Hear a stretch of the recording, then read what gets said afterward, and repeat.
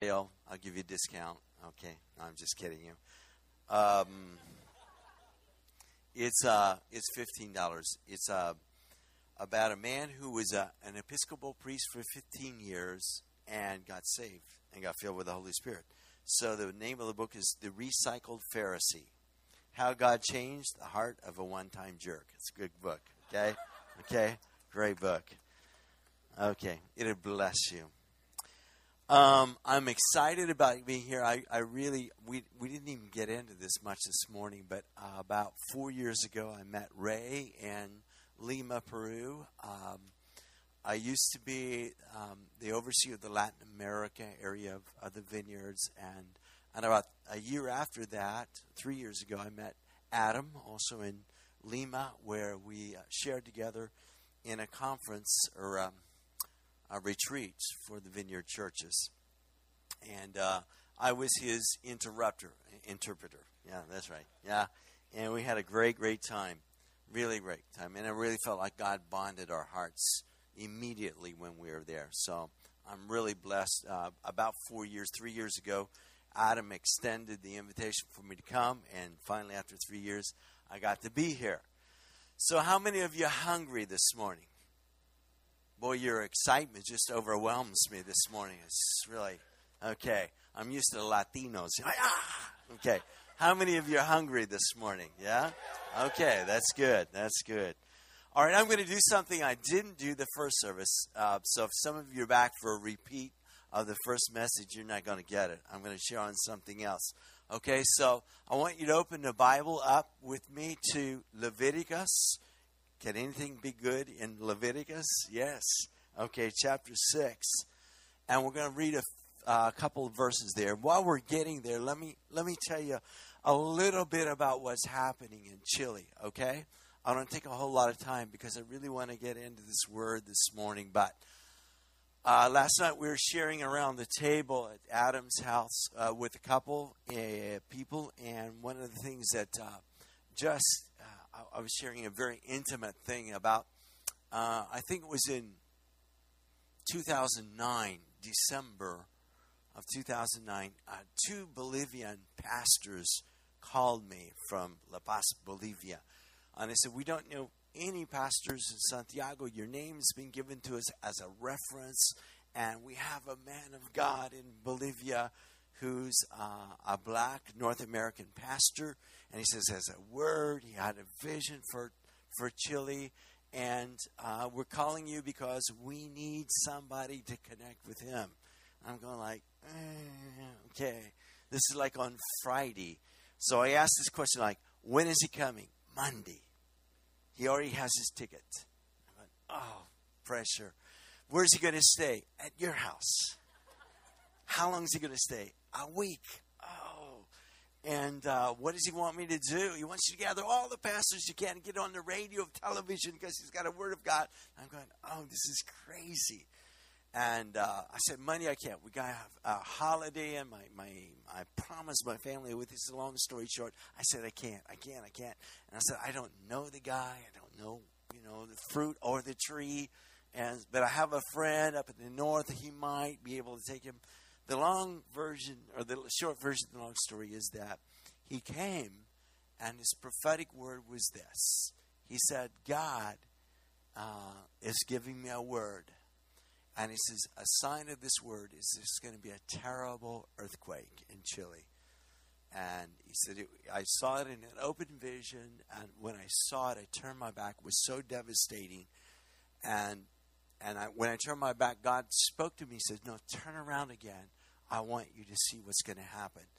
And he says, out of the rubble of the earthquake, I saw hands of sons and daughters of God being raised up. And God was putting olive branches in their hands. And then the Lord said, as surely as the earthquake is coming, I'm seeing the greatest revival this nation has ever known. And 2 months after that, after he released the word in Chile, the earthquake came. And my first thought was, oh my God, I didn't receive the guy. God is a forgiving God. And And right after that, there were all kinds of prophets that came and were speaking judgment over, this is the judgment. The church hasn't been praying. This country's in sin and all this stuff. And this black pastor came back again about 4 months after the earthquake. It was one of the most devastating earthquakes. It's the second most devastating earthquake in history in the world. The first one was also in Chile, 1960s. And so he came back and he says, to clear the record, he said the prophecy of the earthquake was nothing to do with judgment. It was a sign to confirm what's coming, a move of God such as never been seen before. And as he was speaking to a crowd of about 2,000 people, because after he gave the prophetic word and it was confirmed, everybody wanted to hear it then. And he says, and as a sign again that this move of God is coming, something is about to happen in Chile that's going to draw the attention of the entire world. The eyes of all the world is going to be on Chile. This was in August. And 1 month later, we had the rescue of the miners in Chile that probably most of you saw. More than 1 billion people saw that. And since that time, there's just, I can't explain this, not a real revival yet, but there are fires being lit all over the place. And the majority of those fires are with young people, and especially with junior hires. It used to be when I was a pastor, if you wanted to punish somebody, you go send them to work with the junior high. It was like, you know, the board group, the long face, and all that stuff. But they're so incredibly hungry for God and just gone after it with everything. So I'm going to ask you to join with me in praying for Chile, because we are on the brink. Not only in Chile, there's a long time ago a prophetic word that I've embraced in my heart about Latin America, that there's a southern wind blowing towards the north. Hello. And I believe that the revival fires that are beginning to brew in Latin America are going to be blowing to the north. So don't wait on it to get here. Come down and see us. All right? All right? That's an invitation. Leviticus 6. Huh? God pays. Yeah, he does. It's a great job. Yeah. Yeah, right? You got the wrong version of it. No, I'm just kidding. We have a saying in Chile, if I invite you to lunch, like say I invite you, the person that invites pays. It's just part of a culture. So whenever God invites you to do something, he pays. It's a good word. It's a good word. Okay. Leviticus 6:8. I've been privileged in my life to be in the right places, I guess, at the right time, in Toronto and several other places where there have been genuine revivals. The very first 10 days I was in Chile, I went as a short-term missionary to preach in the northern part of Chile, and to make that story that's very long short. And after 5 days, they asked me to preach in a high school of about 600 students. And the last day I was there, I began asking God these dangerous questions like, once we go, who's going to take care of all these young people that are getting saved? More than half of the high school had become born again. And like, who's going to disciple them? And every time I'd ask that question, I hear God say, you. Don't ever ask those questions unless you really mean it. And so the long story short there is I decided, I prayed, and God just confirmed in my heart, I want you to stay. I want you to stay. So I didn't go back to the States with the rest of the team. And I stayed. The day I went with the team from the U.S. to go to the airport 5 hours away and left the high school. It was on a Monday morning. That morning, without me being there in the school, revival broke out. And they couldn't hold classes for 2 days, 2 whole days. The teachers, the principal were reduced to melted in God's presence. No one was leading it. They just met on Monday morning to have what they salute the flag, sing the national hymn, and when they did that, the national hymn has something to do with God in that. They went back to their classrooms, and those that had been saved began worshiping. This is spontaneous. Nobody was leading this in every classroom. And the Holy Spirit came down, and those that hadn't received Christ began weeping. And they were asking the kids that had been saved, what do I do? How do I get this? And that just tore everything apart. There have been times in my church, or the churches I pastored, where God has visited us. When there have been times of maybe a couple months where just anything and everything would happen. But I've never been in something that was sustained over a long time. And recently, in the last year and a half or 2 years, it's been my prayer saying, God, thank you for the visitations. Thank you for the experiences, seeing the miracles and all that. But I want it all, and I don't want to waste what you've given me. I don't want to waste it on just having a great time with you. And this has led me to study something that I just heard this verse spoken, what I'm going to read you now. And it's led me just to kind of get into it a little bit. So I guess the question is this: how do you sustain the fire of God in your life? How do you sustain it? Because God lights it, but it's our responsibility to keep it going. Does this speak to anybody or not?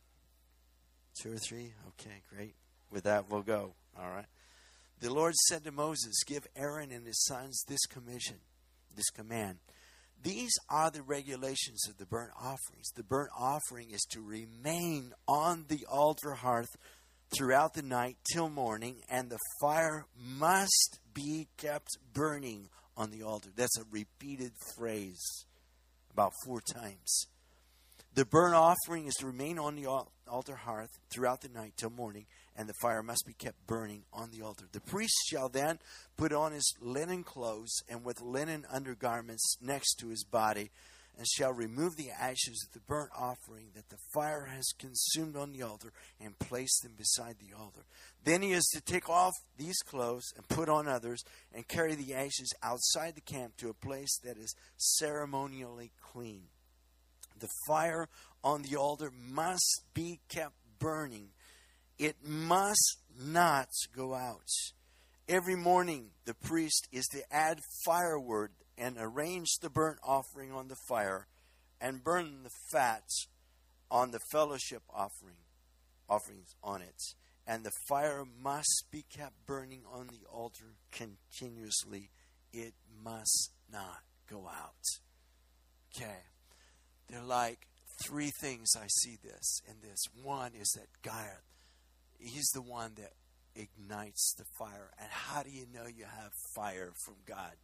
There's a lot of things, but one of it's called passion. And passion is not an emotion, it's an obsession. It's an obsession to be with God.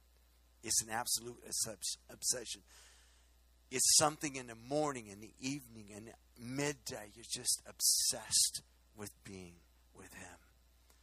I won't get into all that, but the real question is this: how do you keep fire burning? Because I'm imagining that everybody sitting here, knowing this church and sensing what I'm sensing in this church, has been burned a little bit by God in a good sense. You've caught some of His fire. But probably most of you are like me, like, where did it go? And why did it go? And how does this thing keep going in me? And one of the keys here is the very first thing it says about the priests. Their responsibility is to keep an offering on the altar. And there's all kinds of homiletical explanations about offerings. The offering of praise, offering of thanksgiving, the offering of hospitality. That's in Hebrews 13:17, I believe, talks about those kind of offerings that are pleasing to God. But I believe the basic one is this. It's offering your life. Your life. It's being an offering to God. It's not giving a little this and then, just, he's an added part. He's an alternative in my life.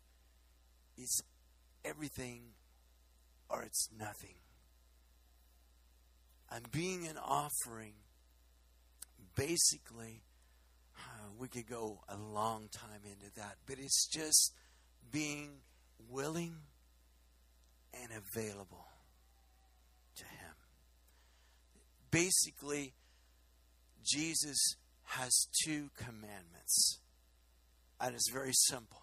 The first commandment is come. The second one is go. Has to be both.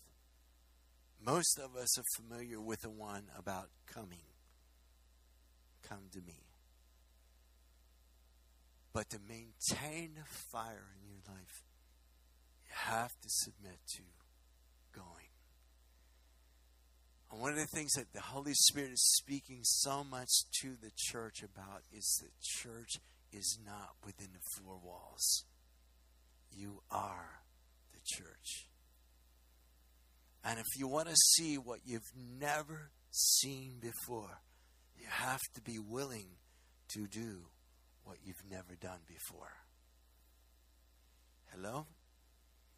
If you want to see what you've never seen before, you have to be willing to do what you've never done before. And that means being an offering. When you leave here today, when you go to the restaurant after lunch or after the service, or when you're at work, it's being an offering. I said this morning that when I was about 5 years old, my dad had a pickup truck that didn't have a muffler on it. I loved it. So it was neat to ride around in the truck with my dad. But even more than riding around in the truck, just being with my dad. And every time you'd open the door of the pickup truck on a weekend, my first impulse, I just ran out, excited. It didn't make any of his summer, winter time. And I would ask him excitingly, "Hey, Dad, where you gone?" And the next question was, "Can I go? Can I go?" And I think, and I believe with all my heart, that to be an offering, He seeks childlike faith, where we ask those very two simple questions. Dad, where you going today? It's not, here's my list of things to do, Father. Now go with me, accompany me. It's totally the opposite. It's like, where are you going? Can I go? One of the things I shared about the first service is that when we begin to avail ourselves, because a lot of people are willing, oh God, wherever you send me, yeah, here am I. The altar call and all this stuff during worship, yeah, God, here I am. But to avail myself, God just messes up your agenda. He always asks you to do things that are at the most inconvenient times. You ever discovered that? It's like, now, God, this? But I don't have time. I don't know if you struggle with that, but I do constantly. Not too long ago, I was in Costa Rica, and I went with a vineyard overseer of Colombia. And he wouldn't like me to tell this about him, but we spent the first night in a hotel in Miami, and he's the worst guy I've ever been that snores. I mean, terrible snoring. And it didn't make any difference what position he was in. I finally literally went into the bathroom, got in the tub, closed the door, put pillows all around me, and still couldn't sleep at night. It was horrible.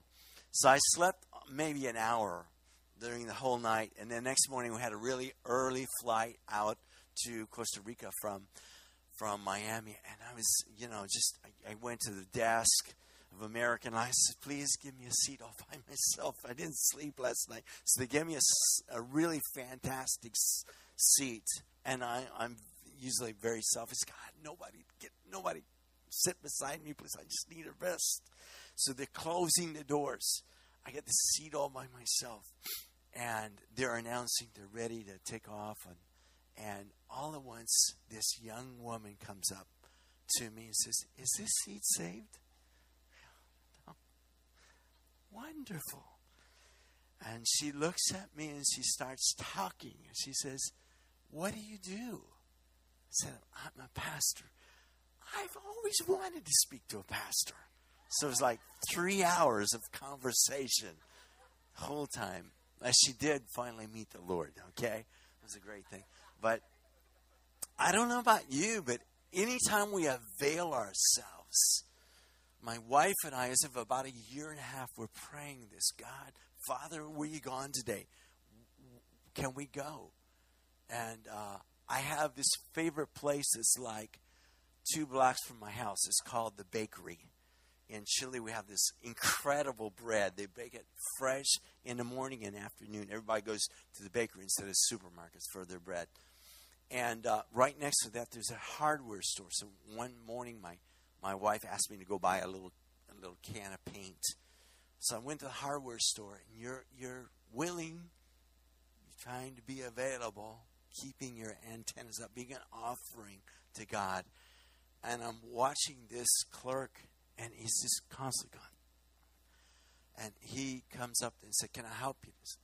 I said, what happened? He said, I seen a car accident on the passenger side. The car's history now. And I got this terrible pain. He goes on and on and on. He says, and the boss, he's so mean. He didn't let me have a day off. And so I just looked at him and said, okay, can I have your hands? And he stretches out. And I said, in the name of Jesus, be healed. He looks at me like in shock. Reaches in his little pocket and he pulls out a New Testament. And he says, can you believe somebody just gave this to me today? So we talk a little bit more, and I leave. I'll buy the paint. In the afternoon, I'm going to my favorite store, the bakery. And I didn't even go in the hardware store, but he saw me coming. So he goes out on the streets. I go past him, and all at once he goes like this, hey! And he goes,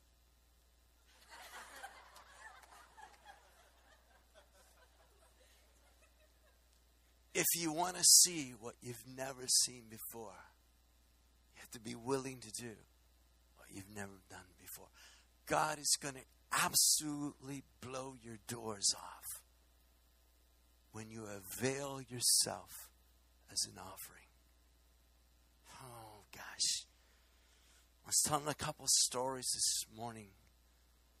Our young people and adults, but young people, they've gone bananas, wild, praying for anything that walks. Just the Sunday before I came, or two Sundays before I came to the States, a couple of young people were in the subway and they saw a blind man. That's always there. He's always begging for money. Everybody knows him. And they said, hey, how about going to church with us this morning? It's only 3 blocks away. So he said yes. In the middle of the worship service like today, presence of God is very strong. Sometimes we become too familiar with that. But he was just melted. And he didn't know how many people are around him, never been in church. So he just starts sobbing and confessing his sins. Oh, God, forgive me. receiving the Lord. And that just kind of interrupted. We just had a all-out ministry time by that time. And I walked up to him. These 2 or 3 young people are praying for him. And they said, hey, can we pray for your eyes? And I was in front of him and said, why don't you take off your sunglasses so, we can pray for your eyes. He took them off, and his eyes were milky, and they were all disorbited. And as they began to pray for him, I was there because I saw this. His eyes totally cleared up and became focused. And he began to weep again, this time crying, I can see light. I can see light. And every Sunday, every service we have, he's been there. And every time he's receiving more and more clarity. He doesn't come with his cane or with his sunglasses. These are like 15-year-olds that prayed for him. If you want to see what you've never seen, you have to be willing to do what you've never done before. I may never get to the third point. That's okay. After about a year of being in Chile, I had another team come down from the States. There was a young guy who was 16 years old. His name was Paul Kelly from Muncie, Indiana. And we had so many churches that wanted to have pastors and preachers. We didn't have enough to go around. So I was coordinating this effort. And I came up to Paul about the last day and said, Paul, we got a church 5 hours from here that's asking for somebody to go preach. I don't have any more preachers. You're going to go. And he looked at me and says, I don't know. I've never even taught Sunday school. I said, this doesn't make any difference. And I said, here's your bus tickets. And I took him over to the bus. I explained on the way, I said, you've got 2 young guys in the bus terminal that's going to wait on you. You're easy to recognize. You're a gringo. So they're going to meet you, and they're going to run with you just in time to get to the meeting place, and you're going to preach. There's going to be an interpreter there. Don't worry. I said, worry? I said, here's your bus tickets. It is literally the last scene I have of him in my mind is his nose pressed up against the window like this. Like, help! And he said, what am I going to do? I said, I don't know. You have 5 hours. God's going to tell you what to say. So he gets there, and the guys are meeting him. They run with him over to this meeting place. About 60 people with a light bulb hanging in the middle of the room. The only problem with logistics is the interpreter never showed up. Nobody knew English well enough to interpret. So Paul's furious. I'm going to kill Roger and all this stuff. And the people are just looking at him like, preach. And he sat, and they waited and waited and waited. They're used to waiting in Chile. So they waited and waited and waited. The interpreter never showed up. And so Paul says, if I came 6,000 miles to be in this place to preach, I'm going to preach. He got up, preached about 10 minutes in English. Nobody understood a word. Closed his Bible. He was more than ticked. And all at once, an elderly man comes up from the very back, shuffling his feet, going down the aisle, and looks at Paul, makes signs that he's deaf. And then looks at Paul and makes motions like, pray for me. Paul was petrified, never prayed for anybody before. And before he could even say no, the guy literally took his hand and put it on his forehead. Paul said it was the longest prayer he ever prayed in his entire life because he knew nothing was going to happen. But in the middle of his prayer, God interrupted it. And God totally healed that man. That man began to weep, turn around, and share with everybody, received his healing, and all kinds of things broke loose. Now, if a guy that doesn't even know the language, never preached before, never prayed for somebody, but availed himself, what excuse do you have? being an offering. An offering. Putting it on the altar. Moment after moment. Where you gone, Dad? Can I go? That's what keeps it burning. It's a daily offering. It's a daily offering. Your prayers of an immature Christian are, God, oh God, forgive me. Oh God, never again. Oh God, bless me. Bless me. Touch me, God. That's the prayer of an immature Christian. The prayer of a mature Christian is, God, forgive me. Touch me. Here am I. Here am I. Is coming and going. The second thing about keeping the fire going is that the priest had to take the ashes off the altar. I could go on a long story about that, but it's just basically those that are familiar with chimney fires or wood fires know that the ashes have to be taken out. If not, it'll smother the fire. Right? Paul says this in Philippians, one thing I do, that's forgetting what lays behind. And now I'm stretching forth to what He's called me to be and to do, to the goal that's laid before me. Paul had a lot of things to forget, like killing Christians. I mean, that wasn't an easy one to get over with. It wasn't an easy thing for him to think about some of the church plant failures, where there'd be such a hunger for God and such a move for God. He just impulsively said, okay, you be an elder. Yeah, come over here. Let me put my hands on you're it. And then he would write to Timothy, don't do that. Don't do that. I mean, he had a lot of failures. But you will never, ever enjoy the present or dream of the future until you get over looking over your shoulder in the past.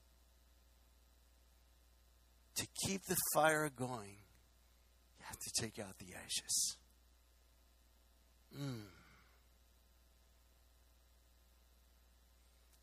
And when they took them out, the Bible says that the priest put them in a holy place, a consecrated place. There's only one place for the ashes of your past, and that's the foot of the cross.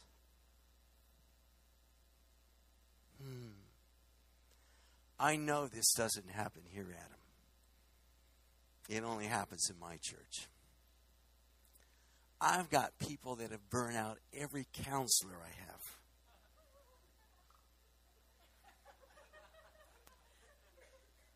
They just keep constantly going back for more inner healing.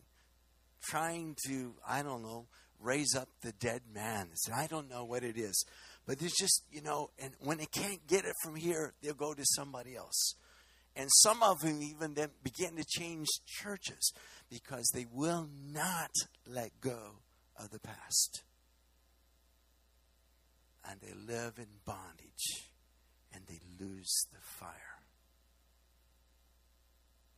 And it doesn't make any difference how deep, how awful the scars are of the past. When Jesus came up out of the Jordan, the heavens were split open with violence, and God was saying, enough. Galatians 5:1 has become one of my favorite verses in the last year. That Jesus Christ has freed us so that we may live in freedom. I'm translating this from Spanish. So that we may not go back to the yoke of slavery. The yoke of slavery is not just some repeated sin like pornographic stuff in our life or other sins.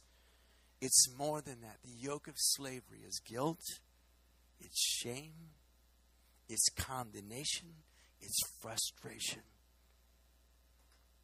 And Jesus Christ came to not only forgive my sin, but to release me from my past. All guilt, all shame, all condemnation, all frustration.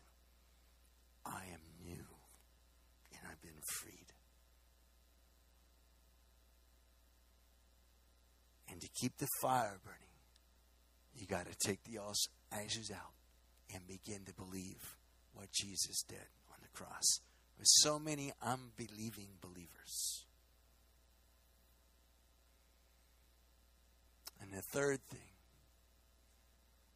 to keep the fire burning is that the priest kept the wood on the fire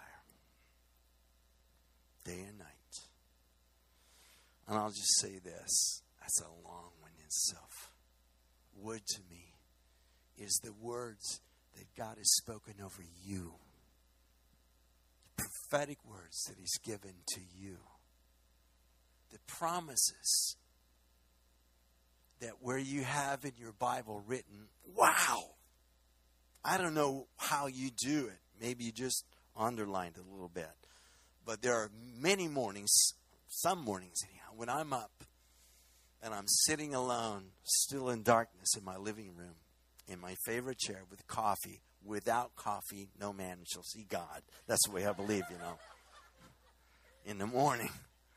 When I'm there and I'm alone and I'm bringing some of my stuff to God, or I'm just saying, God, I'm up. I want to keep you company this morning.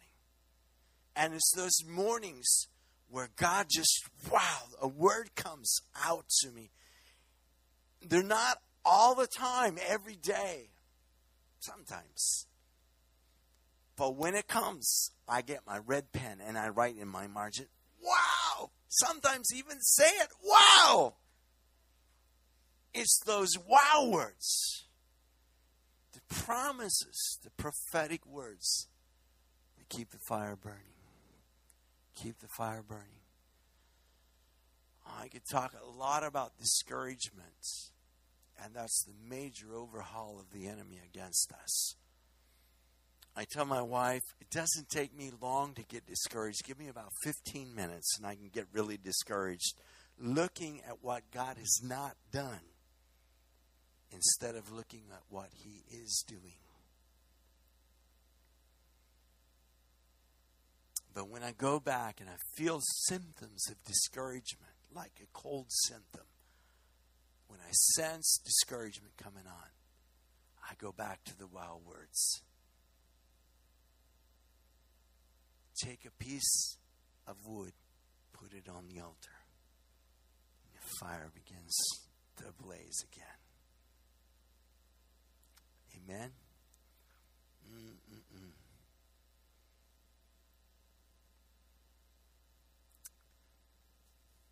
I was in Spain about a month ago in a resort area, suffering for Christ. It was awful. I was speaking at a conference. Unearthed 3 apostles there. Some that shared the platforms with Cindy Jacob and Peter Wagner and others. These guys they were awesome to listen to and see God move. And I was holding my own, doing okay. God was using me. But the last night I got into this discouragement, like, oh God, what am I doing here? And I had to go out and take a walk. I'm learning to recognize quicker these symptoms. And I took my prayer journal with me. It has all these words, a lot of words that God gives me. Just gone through that. I came back, and about 5 minutes before the service, the pastor that was organizing the conference says, I need to talk to you. Yeah? He says, there's something about you. I thought, oh no. So I was supposed to close the conference. And he says, this morning, I've been playing soccer. He said, 2 weeks ago, I sprung my hand, my wrist. He says, you just walked by me, and the Lord healed my hand. He says, there's something on you. I go, yeah?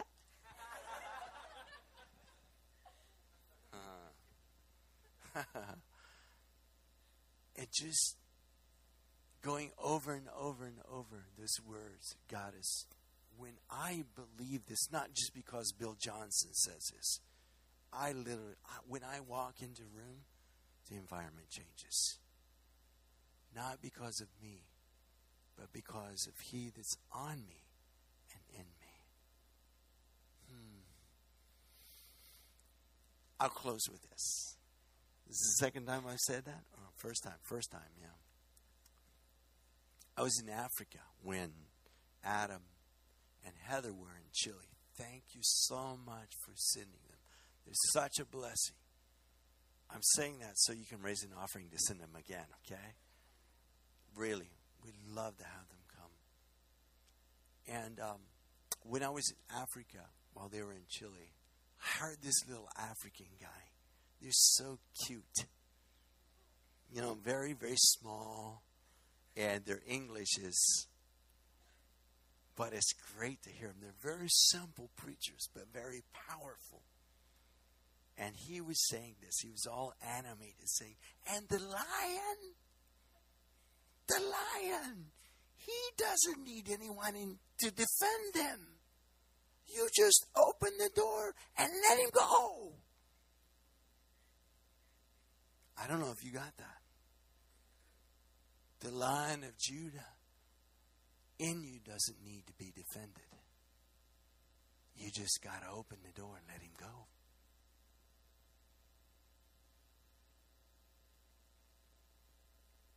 He's seeking an offering. You want to see the fire burn? Go for it. Where you going, Dad? Can I go?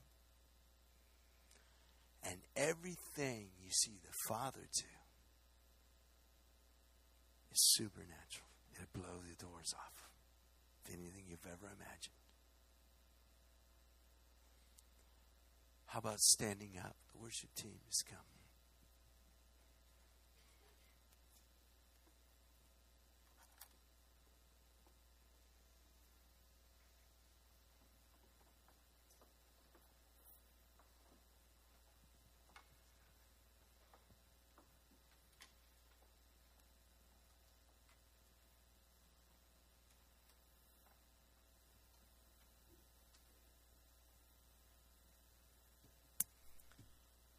Where you're at right now, I just want you to close your eyes. And if you'd like to,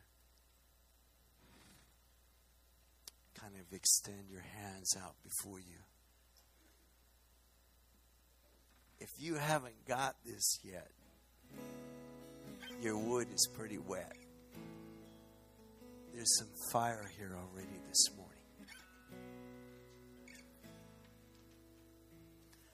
Heavens are open. Jesus tore them open. And Holy Spirit is descending. He's looking for a place to reside, to be permanent. Every time in the Old Testament an offering was given up to God, God's response was by fire. Fire. So someone here today that wants to change their prayer from, oh, God bless me, God forgive me, to God, here am I. Where you gone, Dad? Scares me silly to avail myself to you. It's scary. It takes a lot of courage. Until I realize it has nothing to do with me, but everything with releasing the lion that's in me. Come on! Who wants to place their life again on the altar, not just for a touch, but to say, Lord, here am I. Here am I. Here am I. Here am I. It's the response that Isaiah had when he heard the Lord say, who will go for us? And whom shall I send? If God is speaking to you, come on. I want you to come up front as if it were an altar. I want you to say, here am I, God. It's not asking for anything. It's offering everything. Come on. Come on.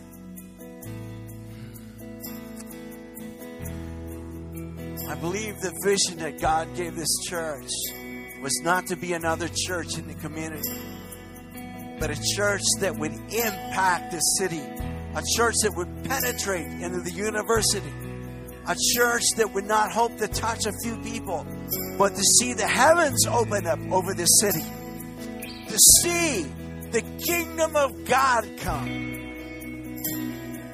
You are His answer. You are His answer. Those that are up front, I'm going to ask you to take another step forward because we're going to make room for those that still haven't come. I haven't come here today to see how many people are going to come forward. That's already resolved in my heart. I came with a message from God for you. He's seeking an offering. He's seeking an offering because the fire He's already lit.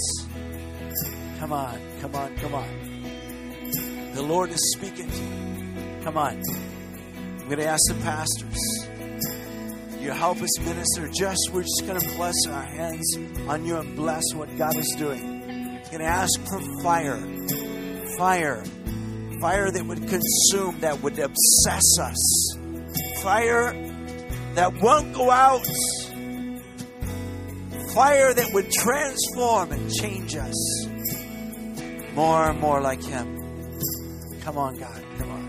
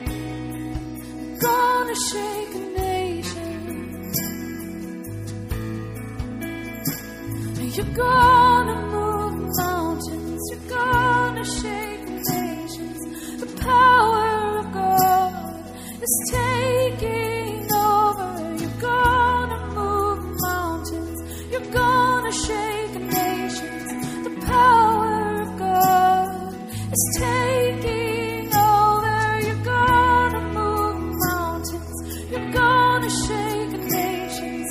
The power of God is taking over you, taking over you, it's taking over you. You're gone.